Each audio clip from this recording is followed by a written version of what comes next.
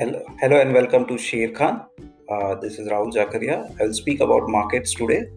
The bull maintained their upper hand on the Nifty for the eighth straight session. After a positive start, the index witnessed a dip in the first half of the session. However, it found support near the lower end of the rising channel on the hourly chart as well as the near 20-hour moving average.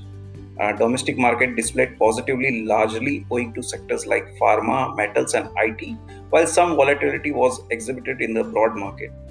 Latest update on COVID vaccine has lifted the spirit of Western markets, with Europe showing fast recovery in anticipation of rapid rollout. In the US, market witnessed a shift in investment from technology-based to cyclical and small-cap companies. Indices witnessed a significant bout of volatility today, but ended very much in the green, powered by key pivotal across sectors. Metal and select pharma names saw buying interest, while investors bought into insurers in the broader market.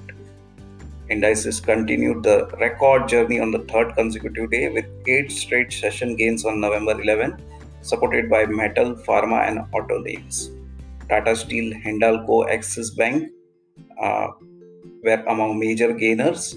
Titan, Asian Paints, and Britannia were the losers. Except Nifty PSU Bank Index, other sectorial indices ended higher, led by the metal and pharma, rose over 3% each.